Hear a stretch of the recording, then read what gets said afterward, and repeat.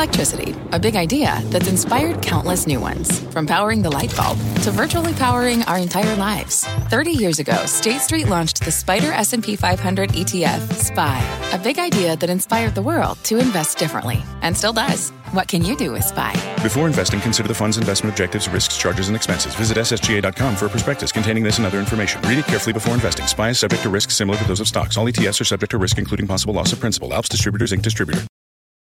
You're listening to The Exchange. Here's today's show. Hi, everybody. I'm Kelly Evans, and here's what's ahead. Better news on the inflation front has yields down and stocks up. Well, at least they were. And in fact, David Zervos is here to say the worst is over and the Fed's credibility remains intact. He'll be right here on set to make his case. Plus, recession. What recession? Academy Sports and Outdoors stock up double digits on earnings today. The company's expansion plans in full swing. The CEO is here to tell us why. Meanwhile, the Amazon trade is falling apart. It's the only mega cap stock negative over the past month, and it's lost nearly half its value this year. So is it an opportunity to get in? We'll have a good old bull and bear debate. We begin with the markets, though, and Dom Chu is here with the numbers. Dom. We're going to call it mixed, and it's been pretty range-bound. And at this point, the bulls will take it because it's been a pretty deep slide. 4-day losing streak could be 5 today if the S&P goes lower again.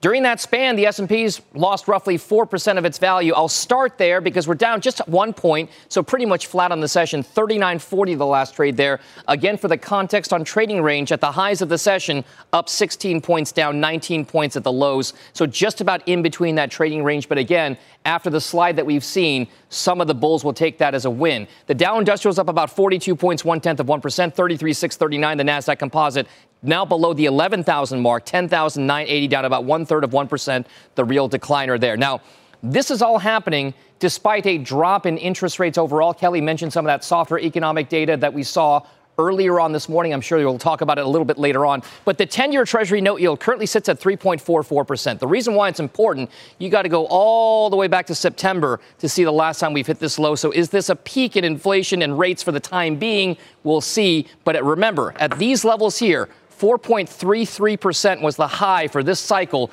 Last year, we got down as low as 1.37%. That's been the range in that 10-year Treasury note yield trade throughout the course of the year. One other place to watch with regard to yields is the difference between long and short-term rates.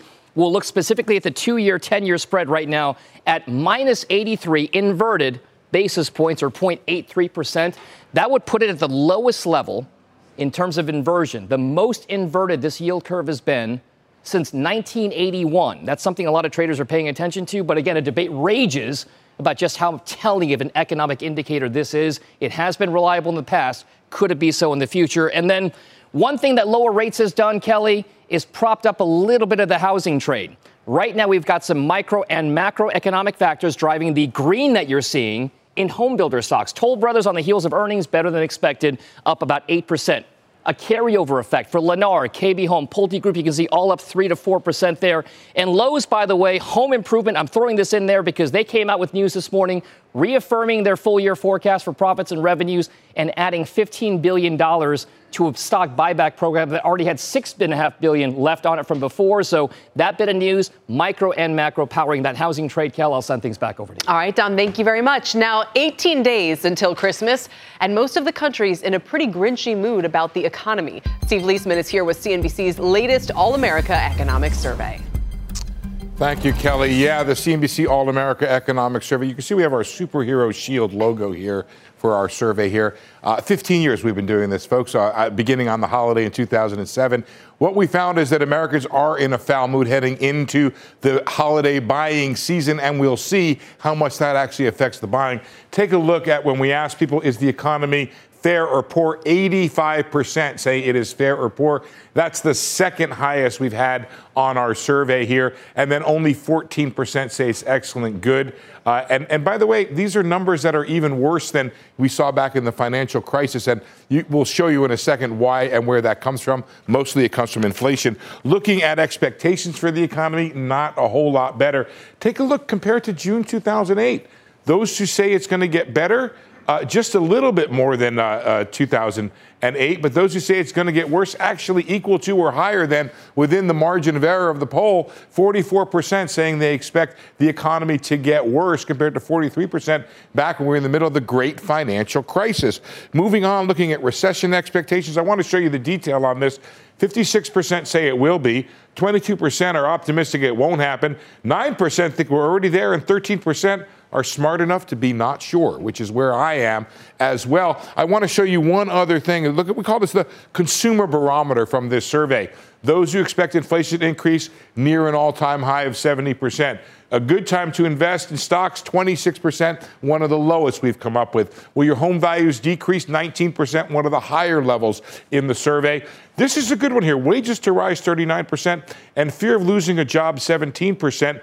That could impact spending. The overall survey, Kelly, shows that Americans plan to spend about 10% less than they did last year.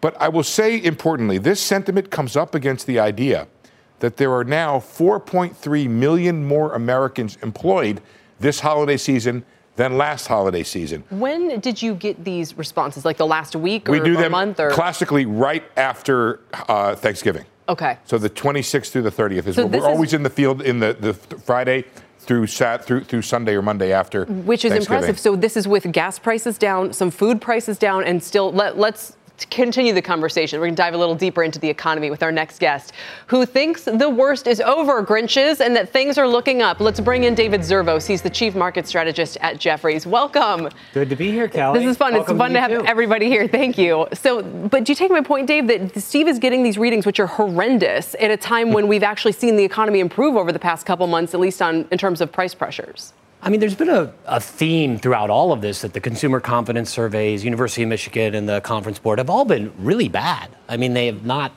consumers have been unhappy for a while. So I don't think it's as surprising to me that Steve gets that data. There's a lot of frustration out there. COVID brought a lot of angst, the reopening difficulties in logistics. I thought the job stuff was kind of interesting, though, that people really don't see the risk of losing their jobs at all, which that was your silver lining. I've been surprised as we've been doing all of this stuff that the low unemployment rate and the good job market has not played a bigger role in people's attitudes towards the economy. Right. It's inflation trumps everything. Yes. And I guess if you make a misery index, it doesn't matter how you get to double digits. Yeah. You can get there with the inflation numbers and the unemployment rate, or just the unemployment rate back in the 80s. So why is it, Dave, are we correctly characterizing your views that you actually think things might be better next year than most Americans and most people in the markets right now think? Well, I mean, better is, relative. Let's talk about better markets. Are we going to have better markets? I think, this year was a pretty tumultuous period for a lot of people in markets, especially in certain sectors, tech, obviously. But we've got 450 basis points as of next week of tightening in the Fed funds rate. We're going to have, I think, $400 billion of QT now and $500 billion by the end of the year. There's a significant amount of tightening that's been put into this marketplace. And I think the market keyed off of Jay's last speech at Brookings and realizes this is going to slow down, and they're going to not necessarily pause, but really slow it into Q1, and eventually we're going to just take a break from this breakneck pace of tightening, and I think that's a relief for markets. Will the economy, follow suit? It's more difficult to tell, but the inflation data do look like they're coming back down a little bit, and there was some good numbers today, right? I don't think people are talking enough about it, and I know Kelly will, because she's one of the few people around here who's really focused on it. This unit labor cost number, and I emphasize it not only because it's an important number, but Powell has made it to an important number. It was the spike in unit labor costs that he made a big point of saying had kind of freaked him out a little bit. There's labor productivity. I'll come back to that in a second, guys. I don't know if you have that second chart. I didn't ask for it. And let's remind people, unit labor cost is wages and benefits, right? Wages and benefits together relative to your output, right? Yeah. So that's a key thing. When that thing was up near 8.5%, it was a real reason to freak, so to speak. Now that it's down to 2.4% lower than expectations, look, if you could bring the labor productivity chart up again, I think we made a mistake, which is, there's the unit labor cost one. You can see that's well down. We had this surge in productivity that resulted from the fact that we had let go, all these people had left their jobs. We kept output up pretty high where it was. People came back to work and it fell. And people want to make these grand pronouncements or conclusions about the economy from the cyclical nature of a COVID-driven productivity change. And I'm not ready to do that. Like I said, I'm in the not sure camp because I want to know what the real productivity trend is. And we want to be very careful to kind of separate this up and down business in the economy. Let's bring it back to what Dom was talking about, though, Dave. The yield curve inversion, one of the worst it's ever been. Look at 10s, 1s. 11 previous times it's inverted. 10 of them have been recession. The 11th, the Fed still had to cut. I mean, why shouldn't we take it as baked in at this point that we're going to be in a recession sometime next year?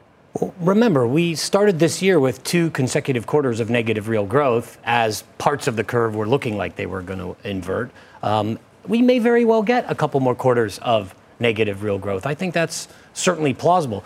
The interesting bit is we have very high nominal growth, so it's not a typical recession where we have deflation risks. We have inflation risks. That's very different for markets, something we've been writing a lot about over the course of this year. And that can prop up earnings, maybe? And that props up earnings, that props up valuations. The Buffett statistic, which is total market cap divided by nominal GDP, looks better when high nominal GDP is there. But I don't think we should get caught up in the recession really brings about some sort of major catastrophe for markets. The Fed probably needed to engineer a lot of this aggregate demand slowdown to anchor inflation expectations. They've done it. Everything suggests to me their credibility is actually near an all-time high, not low like many of the guests that come on here suggest. I think the curve in particular is very suggestive that the Fed has this under control. But so what does it have to do then? Because we talk to people who think they need to slam the brakes now, and then others like Annetta Markowska, your colleague, actually, who's done such good work on the labor market and says we're going to see a lot of wage pressures into next year, and they can't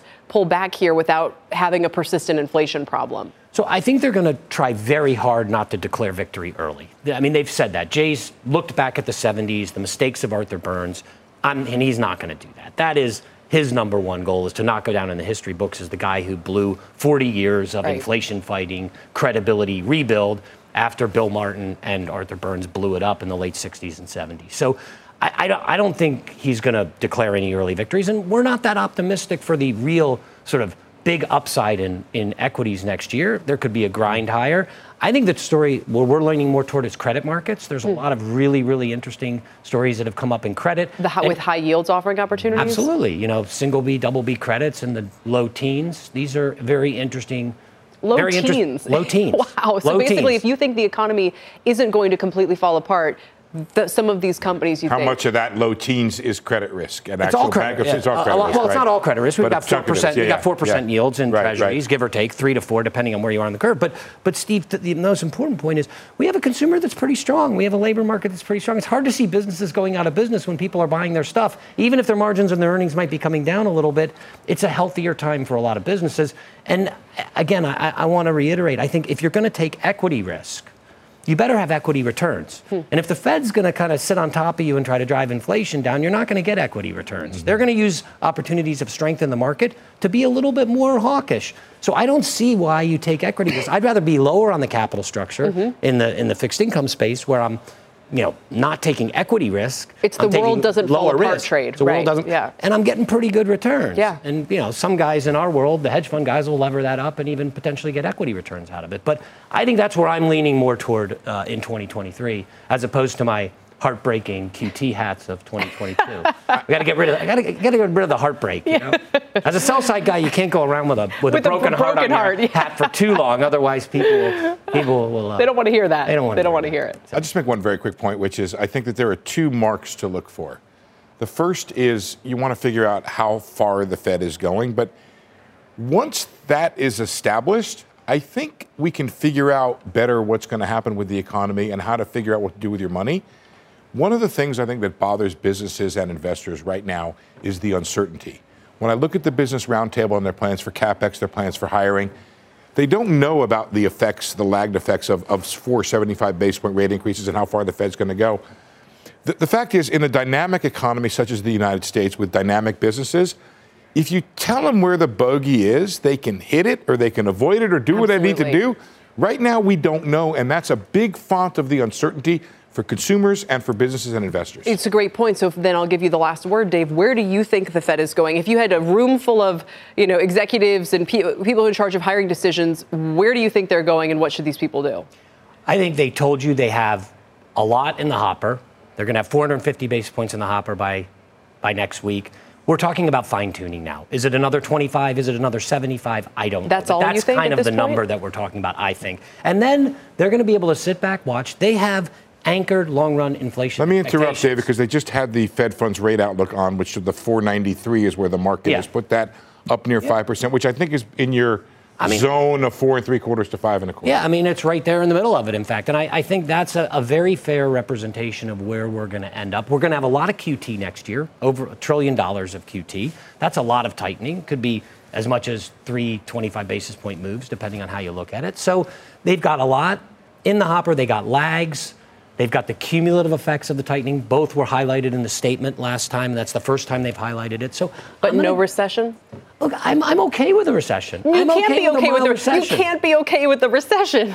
2 consecutive quarters of negative real growth with nominal growth at 5 or 6%. I'll take that all day. All right. Upside for credit, maybe not so much for equities, and the broken heart QT hat is back. Dave, thank you very much. Our Dave Zervos and Steve Leisman.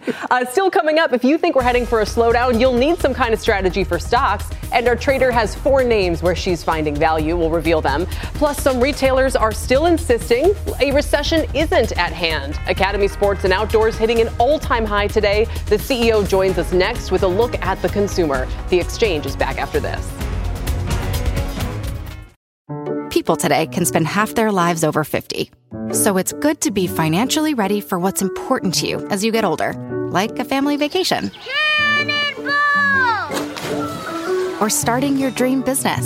Welcome to Connie's Coffee. How may I help you? AARP's trusted financial tools can help you plan for whatever your future holds. That's why the younger you are, the more you need AARP. Start planning today at aarp.org/moneytools. What's on the horizon for financial markets? At PGIM, it's a question that over 1,400 investment professionals relentlessly research in pursuit of your long-term goals. Specialized across asset classes, but united in collaboration, our teams provide global and local expertise. Our investments shape tomorrow, today. Pursue your tomorrow with PGIM, a leading global asset manager.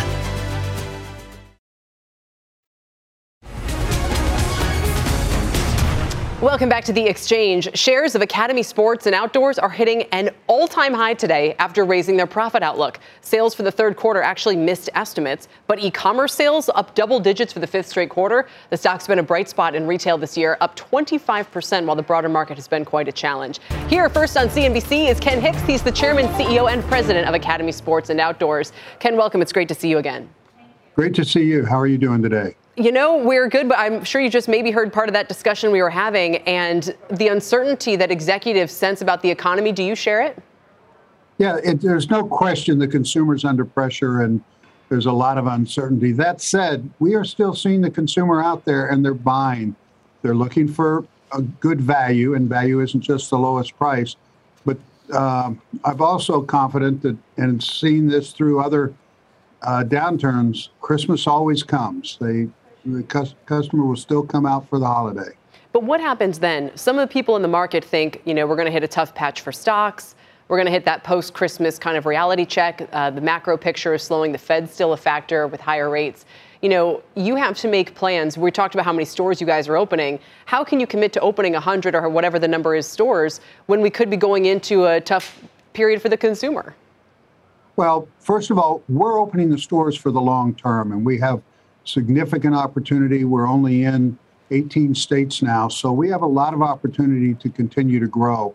And our format has proven, as we've entered some of the new states this year, that the customer wants us because we bring a great value. So even during down times, the value that we offer really is important to the customer, particularly when they're under pressure. Sure. So maybe you think, it becomes a more attractive place to go. But, people are still going to wonder about those shrinking wallets overall. Maybe you can tell us, this Christmas, what is the impact inflation's having? We've talked in the past about if there's just certain product categories that are favorable to you right now. What would those be? The apparel, footwear are definitely ones that customers buying. Our team sports, they still want to play the sports and activities. Some of the bigger ticket merchandise is a little more challenging, but the exception to that is outdoor cooking. The customer is still looking to do fun things. Exercise equipment is a tougher category because it's a bigger ticket. But overall, they're looking for value. They will buy something, even though it might be a stretch, if they see it meeting the need but providing value at the same time. Do you see a lingering effect in COVID? Obviously, the first time we really started to focus on your stock was when the outdoor boom happened because of COVID. Where are we now in terms of those consumer preferences? Pre-pandemic, still in a pandemic mindset? What do you see? I think we are firmly in post-pandemic. And, there are a number of businesses the customer still is active in, camping, as I mentioned, team sports. One that's fallen off is actually fishing. But overall, we are up over 30% from where we were pre-pandemic. So a lot of those categories that grew rapidly have maintained at a very high level. So grills are still strong, but fishing is not. Yes. Ken, thanks for your time today. Yeah, go ahead. What were you going to say? Sushi must be good. Yeah. Ken, we appreciate it. Ken Hicks joining us from Academy Sports and Outdoors. Still ahead, Amazon falling to the lowest level since the start of the pandemic. It's down more than 50% from its record high. Should you buy it on the cheap, or is it not cheap enough? We'll get into that next. Plus, a behind-the-scenes look at the fall of Sam Bankman-Fried, including the tale of a failed tie-up with Taylor Swift. Kate Rooney is here with the story all you Swifties out there won't want to miss. This podcast is supported by FedEx. Dear small and medium businesses, no one wants happy customers more than you do. So you need a business partner just like you. Like FedEx, who understands your passion for serving your customers because they have the same commitment towards you. That's why FedEx offers you picture proof of delivery, packageless and paperless returns, as well as weekend home delivery to 98% of the U.S. on Saturday and 50% on Sunday. See the FedEx service guide for delivery information. What's more, FedEx Ground is faster to more locations than UPS Ground. Trust FedEx for timely deliveries. See what FedEx can do for your business. Absolutely, positively FedEx.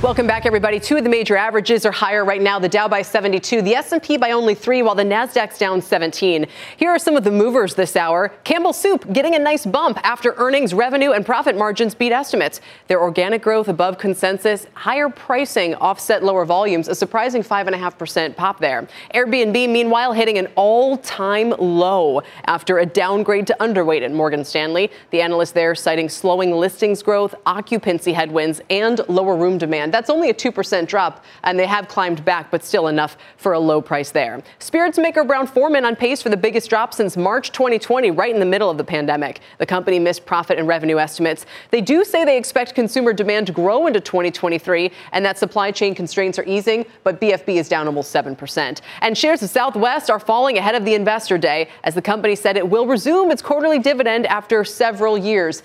Love is down about 3.5% as well. We will speak with CEO Bob Jordan about that in the next hour. Stay tuned. Let's get to Kate Rooney now for a CNBC News update. Hi, Kate. Hi there, Kelly. Here's what's happening at this hour. A majority of Supreme Court justices appear skeptical about issuing a broad ruling in a case on election rules. North Carolina Republicans who brought the case argue that the Constitution gives state legislatures nearly total control over congressional elections, including redistricting. Liberal Justice Kagan says eliminating court oversight would allow the, quote, most extreme forms of gerrymandering. And Peruvian President Pedro Castillo has dissolved the country's Congress. That was just hours before lawmakers were to debate impeaching him. Protests broke out on the streets of Peru's capital. Following that announcement, the head of Peru's constitutional court calls Castillo's decision a, quote, coup d'etat. And Vladimir Putin says Russia could be fighting in Ukraine for a long time. The Russian president said his special military operation in Ukraine could be a, quote, long process. Putin also said there was no need to mobilize more Russians to fight, despite growing concerns that more civilians will be drafted. Kelly, back over to you. All right, Kate, thank you very much. Ahead, whether or not we'll have a recession might still be up in the air, but some kind of slowdown seems likely. Our guest has 4 names to buy ahead of a downturn and why it's important to add risk to any long-term portfolios. Don't go anywhere. Welcome back, everybody. Blackstone's chair and CEO Steve Schwartzman addressing those recent concerns about the firm's REIT products. Let's get over to Dom Chu with the latest. Dom? All right, so Kelly, Schwartzman is making comments right now at the Goldman Sachs U.S. Financial Services Conference. In those remarks, he addressed some of the Blackstone Real Estate Investment Trust, or BREIT as it's known, and some of the concerns and headlines over the last couple of days of the firm putting up gates or halting some large withdrawals. This is what Schwartzman had to say at the conference, talking a little bit about aggressive Fed action starting to impact the economy. Also, that the consumers have a lot of income. Also, that if interest rates go down, real estate will be worth much more. Also, that people in the Blackstone Real Estate Investment Trust product are actually doing very well. Schwartzman, BREIT product is some of the best work that we've done. Also, he finds concerns over the BREIT product a bit baffling, and that the redemptions from the fund came predominantly from Asia, and that Schwartzman says investors are very happy generally with this so-called BREIT product. But again, those comments coming directly in connection with those reports that Blackstone had so-called gates put up on some of these large real estate products that they have in order to limit the withdrawals, to avoid fire sale conditions for assets for some of those investors who are still with the fund. So we'll continue to monitor these comments, but those headlines catching some attention here on Wall Street. Kel, I'll send things back over to you. Dom, that's exactly right. And it is sort of an important point to mention that they don't want to have to be forced sellers into a down real estate market. You know, there's big implications here, even if they're able to keep that fund, from trading down too much. There's a lot of people on the residential and on the commercial side who are seeing big losses. Well, we're also seeing some interesting comments with regard to how they've protected and risk managed some of those assets. He basically says that they had a situation in place where they had bought a hedge or an insurance product on the real estate fund so that as interest rates go up, our investors in retail make more money. That's been generating what he says around $5 billion in profits on those interest rate hedges. So it wasn't just real estate. We were looking at other parts of the market as well. Yeah. So again, addressing some of those and how they've risk managed some of the downside of these real estate investments on rising rates, Kel. All right, Dom. Thank you, Dom Chu. It has been a choppy day of trading. Meantime, with the averages trying for their first gains of the week, the Dow coming off a 3-day losing streak. It's 4 for the S&P. And check out bond yields. The 10-year, 3-month spread on pace for its widest inversion in, yes, 22 years, about 88 basis points. My next guest says we're definitely headed for an economic slowdown, but she's got 4 stocks to buy now if you want to hedge. Let's welcome in Nancy Tengler, CEO and CIO of Laffer Tengler Investments. Great to see you again, Nancy. Welcome. Kelly, it's so good to have you back. Thank you. I love how you're always provocative, and to say, listen, that we might be having a downturn, but that there's still stocks that you can and should buy now. Explain that to people who just heard Dave Zervos say he wouldn't really be in stocks for the next near while. Yeah, well, most of us aren't able to be all that nimble. And so what we do within our portfolios is try to reposition for what we expect in the next 6 to 9 to 12 months. So one of the stocks I have for you is a dividend payer. That's been a great place to be. We've been managing dividend growth portfolios since, dare I say it, 1984. And so we like this is not a fad for us. And AbbVie is a name that is yielding 3.6%, growing the dividend at 17% annualized over the last 5 years, only trading at 13.8 times the S&P versus the 13.8 on a price earnings multiple versus the S&P at 17 times. And investors have been sitting on the sidelines worried about the Humira off patent coming up, which we've known about for a very long time. The company's very confident they can replace those earnings with Skyrizi and Rinvoq, and they're looking for to get approval for other indications for those names. And then you've got the aesthetics business, which has been a workhorse after the Allergan transaction. So we like this name a lot. It's up 25% this year, but you shouldn't be afraid to step in here. You're getting paid. You can just sit back and clip the coupons, the dividends. Sure. So before we turn then to talk about Steel Dynamics and Raytheon, why ServiceNow is your 4th name? It surprises me a little bit. Why is this name up there? Well, I think they've been the most successful purveyors in the cloud this last year. Bill McDermott is probably one of the best CEOs in corporate America. He has argued that the secular tailwinds behind this company are much greater than the macro crosswinds. And they've delivered, earnings and revenue growth in the 20% range. And they've been able to secure really big deals and keep 98% of their customers. Their unique application of data management on the cloud puts them in an area that allows companies to save money. They gave an example on the earnings call that one client is going to save $1 billion over the next 12 months just by employing their systems. And that's important when you're in a labor-constrained environment. Exactly, or you're looking for those cost cuts. Maybe it's a catalyst. I guess my final question, Nancy, and you must get this from people a lot who are concerned about the outlook and say, I don't want exposure to equities. I want to pull back here, maybe especially given their investment time horizon. Make your case as to why they shouldn't do that. Well, I think to some extent they should. I mean, remember, we probably don't remember, but in August of 2020, we were saying that bonds were riskier than stocks. And so we moved our clients out of the fixed income market into some commodities, also we have an inflation strategy, both of which have done much better than bonds. Now it's about 4 or 5 months ago, we started moving clients back into very short dated ladders in treasuries, munis, and corporates, depending on their risk profile. So you now have the opportunity to have a much more constructive allocation, but equities are going to have historically outperformed 2/3 of the time. So you never want to bet against them, particularly in a high inflationary environment. So one of the safest ways to be exposed is through dividend payers, and that just happens to be our specialty. But I don't think you want to shy away from equities at all. And the last thing I'll say, Kelly, is that institutional allocations to equities are below where they were in 2008, and you've got very negative retail investors. So the odds of, at the margin, money moving back into equities is much greater than not. All right. She's good at what she does. Nancy Tangler, thank you very much. Really appreciate it. It's great to see you again. You too. Still coming up, new details about the collapse of FTX and how Sam Bankman-Fried's management style factored into it. This as Bitcoin sinks back below 17,000 on pace for its worst year since 2018. We're back after this. As the fallout from FTX continues to unravel, new details are emerging on how Sam Bankman-Fried's management style precipitated the company's collapse. Kate Rooney, right here on set with more. What a story this is, Kate. Kelly, I know. It's been wild to follow, but we have been talking to about half a dozen people who worked closely with Bankman-Fried. They paint a very different picture than what a lot of people saw, saying that the FTX founder was not the easygoing CEO he portrays himself as publicly.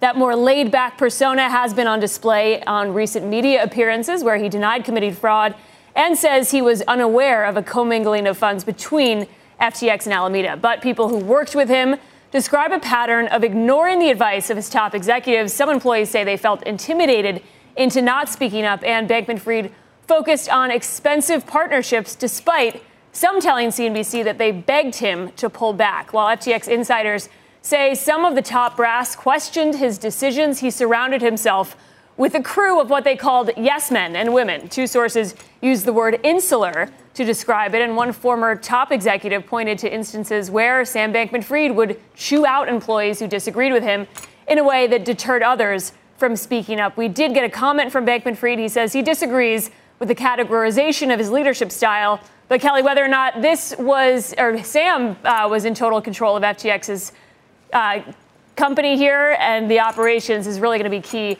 in the bankruptcy and these criminal investigations going forward. How quickly is that going to happen? Because so many people ask the question constantly, people in the crypto world, especially who get burned, why isn't he behind bars? Well, how long might this process all take? It could take years. If you look at Elizabeth Holmes and Theranos as a recent example, the DOJ is now investigating what's going on here. So it will happen with this bankruptcy proceeding we're seeing in Delaware, but it's not going to happen right away. They need to gather evidence. Meanwhile, what about the Taylor Swift connection? Did she dodge a bullet here? She appears to have dodged a bullet. So FTX and Taylor Swift, I'm told from three sources who were close to that deal, they were almost over the finish line on what was supposed to be a $100 million sponsorship. Wow. So they pulled, it didn't end up happening, but this was painted as an example from multiple sources and those that were close to the deal who said, it fits into a fact pattern of Sam Bankman-Fried saying, I'm going to steamroll this. I'm going for this deal, regardless of what you say. Some said that the company couldn't afford to do it. They weren't sure what they were getting here other than potential NFTs that they were launching. And it was an example. People say they begged him not to do it. didn't end up happening, so Swift may have dodged something here. Did she get cold feet? Do we know why it didn't cross the finish line? A source told me that FTX was actually the one that pulled out. They described it as walking away at the altar. Wow. And perhaps the best such exactly. type of occurrence that could have happened for her. Had no idea, Kate. Thank you so much, Kate Rooney. We appreciate it. Thanks, Kel. Still ahead, it's not often that you say a stock is having its worst year in 2 decades, but it's the case for none other than Amazon this year. It's down 45%. It's barely off its 52-week low. Why has Wall Street lost confidence in the tech juggernaut? We've got a bull-bear debate. There they are, next.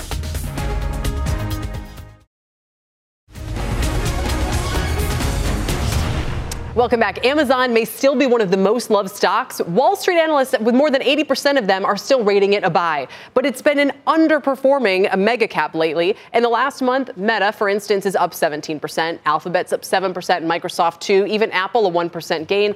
Amazon, down 3%, although that looks like up, and trading about 50% from its 52-week high. In fact, it's on pace for its worst year since 2000. It's breaking a 7-year win streak. Is now an opportunity or not? We have a bull-bear debate. Our bull is Arun Sundaram. He's an analyst at CFRA. He has a buy and a 152 price target. And our bear is the only analyst on the street, ladies and gentlemen, with a sell and an $80 price target, Stefan Slowinski of BNP Paribas. So welcome to both of you. Stefan, I'll begin with you. Are you a longtime bear on the stock or a recent one? So we initiated with an underperform recommendation, I believe it was back in March, beginning of this year. And we've kept it all the way through. We really have 3 main concerns here. First, we think the business model just struggles in an inflationary and a recessionary environment. And right now, it looks like we're finding ourselves in both. Companies much more capital intensive than it was in the past. CapEx was $10 billion in 2017. It's $60 billion this year. They have 1.7 million employees. Second thing is we still think consensus is expecting recovery way too quickly. Consensus expects free cash flow to go from minus $12 billion this year to positive $29 billion next year. That would almost be as much free cash flow as they generated in 2020 during their COVID peak. We think that's way too aggressive. We only expect about $12 billion of free cash flow next year. So we're about 60% below consensus still on free cash flow. Wow. And then third, on valuation, even on those consensus numbers, the stock's trading on 37 times free cash flow for next year. We just still see better value in Microsoft on 22 times or Alphabet on 14 times free cash flow. So we're still comfortable with our underperform recommendation. All right, Arun, he makes a pretty compelling case. What do you have to say? Yeah, I mean, those are the concerns that we've been hearing from investors really throughout for this entire year. For us, we see really, 2023 being the next phase for Amazon. And so what is the next phase? It's really a multi-year turnaround for profits and margins. Especially as these capital investments are pulled back and costs are cut throughout the business. This year we see Amazon generating about $12 billion of operating profit. Next year we see that nearly doubling to around $20 billion of operating profit. And there could be even more upside to this profit estimate right now, especially if Amazon decides to cut some of its ancillary businesses. Especially a lot of their businesses right now don't generate a profit. We've heard reports of Amazon Alexa losing about $10 billion a year. You have to realize Amazon makes major bets, throwing a lot of money away, but making bets on, and some businesses may take off and some of these businesses may not take off.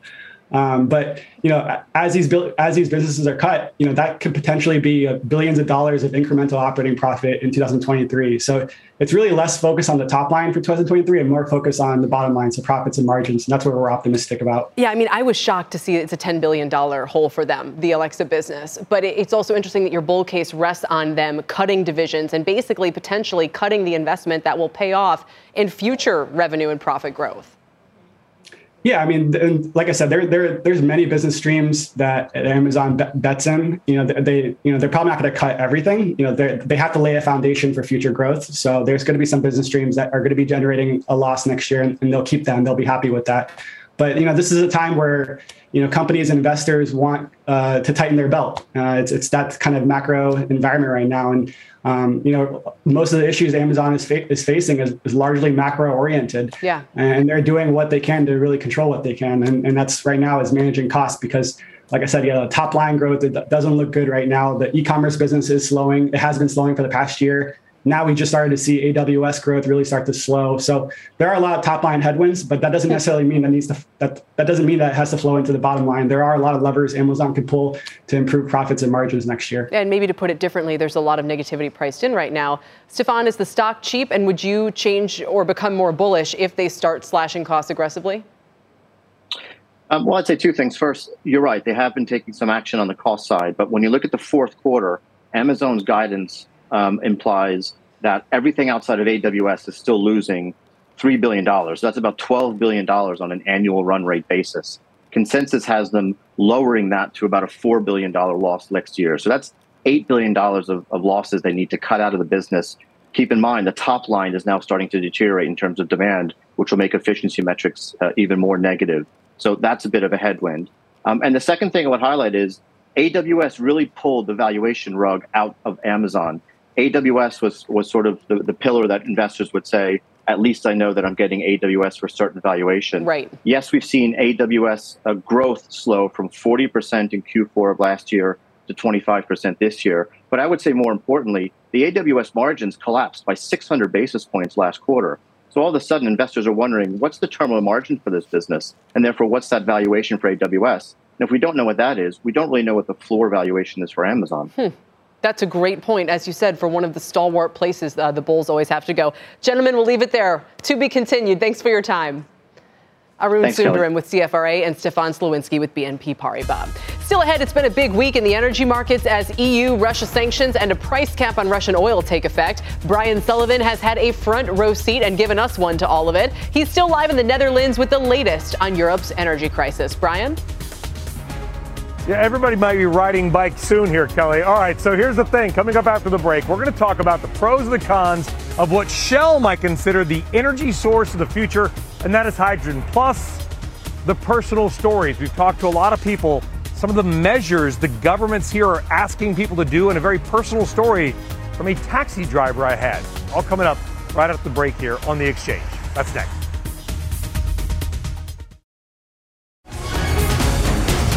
Welcome back. There's been a lot of hype and a lot of hope surrounding hydrogen. Could it be the answer to Europe's energy crisis? For more, let's check in with Brian Sullivan. He's over in the Netherlands. Brian? Very appropriate. We're talking about hydrogen because I'm getting two parts hydrogen, 1 part oxygen right now. All of a sudden, the H2O is coming out, and that's part of the story here. It's very plentiful. All right, let's talk about hydrogen here in the Netherlands because Shell is investing billions of dollars in the thought that maybe this is maybe not the fuel of the future, but maybe one of the fuels of the future as well. All right, you hear a lot about hydrogen. Some people love it, some people don't. Let's talk about it. Okay, the types of hydrogen. Gray hydrogen, that's bad. That's like coal, that's coal burning emissions, etc. Blue hydrogen, which can be coal-ish if you crush it. Natural gas, lower carbon intensity, but still not perfect.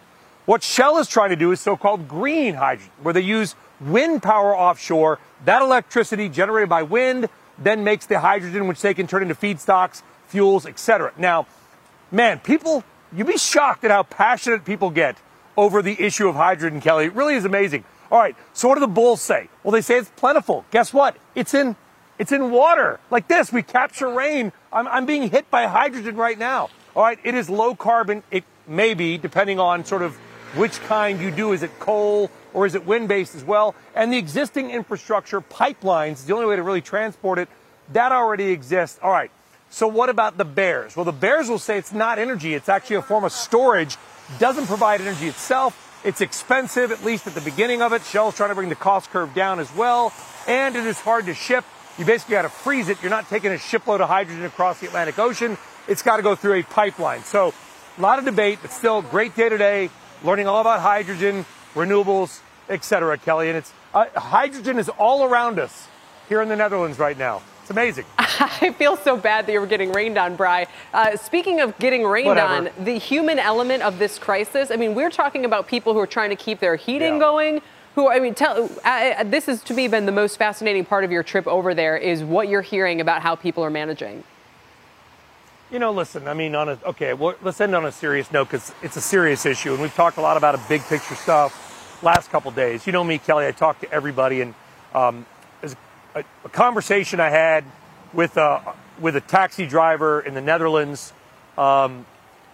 about how he and his family are dealing with higher costs and everything. I'm glad it's like raining because I don't want you to see, like, it got me a little bit choked up. Here's a tiny little clip of the interview and about how his family is dealing with it. Let's say I was working 5 days, now I'm working 6 days. I'm sorry. Is anybody telling you it's going to get any better, or is it going to get worse? Everybody is saying something, but we don't know. We will see. Yep. I have 3 daughters, and my wife was working 16 years for a coffee company, and 570 people are fired, so she doesn't work. So his wife got laid off. He's working 6 days. He then later told me, and I'll post the whole thing, Kelly, that he and his neighbor are going to alternate days heating their home. He'll go over to his neighbor's house one day. They'll go back. By the way, the German government is saying to people expect blackouts and power losses. They post tips and suggestions. This is publicly available on the German disaster relief website. They're saying things like wear sweaters, fine, whatever. Use a camping grill inside the house, although be careful when you do that. Oh, and by the way, keep coal and cash handy because you want coal for the fireplace, and ATMs break down when there's no electricity, so keep a lot of cash on hand. Everybody I've talked to has been a little bit upset, a little depressed. They're not getting income gains like we are in the United States, Kelly. At all these big picture things, at the end of it, is generally a working class family just dealing with it. Yeah, and moving themselves to their neighbor's house as they trade off who's going to pay for heat. That's an anecdote I'm not going to forget for a while, Brian. This is why you're the best. Thank you so much. We appreciate all the reporting you've been doing. Sure. Brian Sullivan in the Netherlands as he wraps up his European trip for us. And that does it for The Exchange, everybody. Thanks for your time. You've been listening to The Exchange. Make sure you're subscribed to get each episode every day. Same time, same place. This podcast is supported by FedEx. Dear small and medium businesses, no one wants happy customers more than you do. That's why FedEx offers you picture proof of delivery, packageless and paperless returns, as well as weekend home delivery to 98% of the U.S. on Saturday and 50% on Sunday. See the FedEx service guide for delivery information. FedEx Ground service is also faster to more locations than UPS Ground. See what FedEx can do for your business. Absolutely, positively FedEx.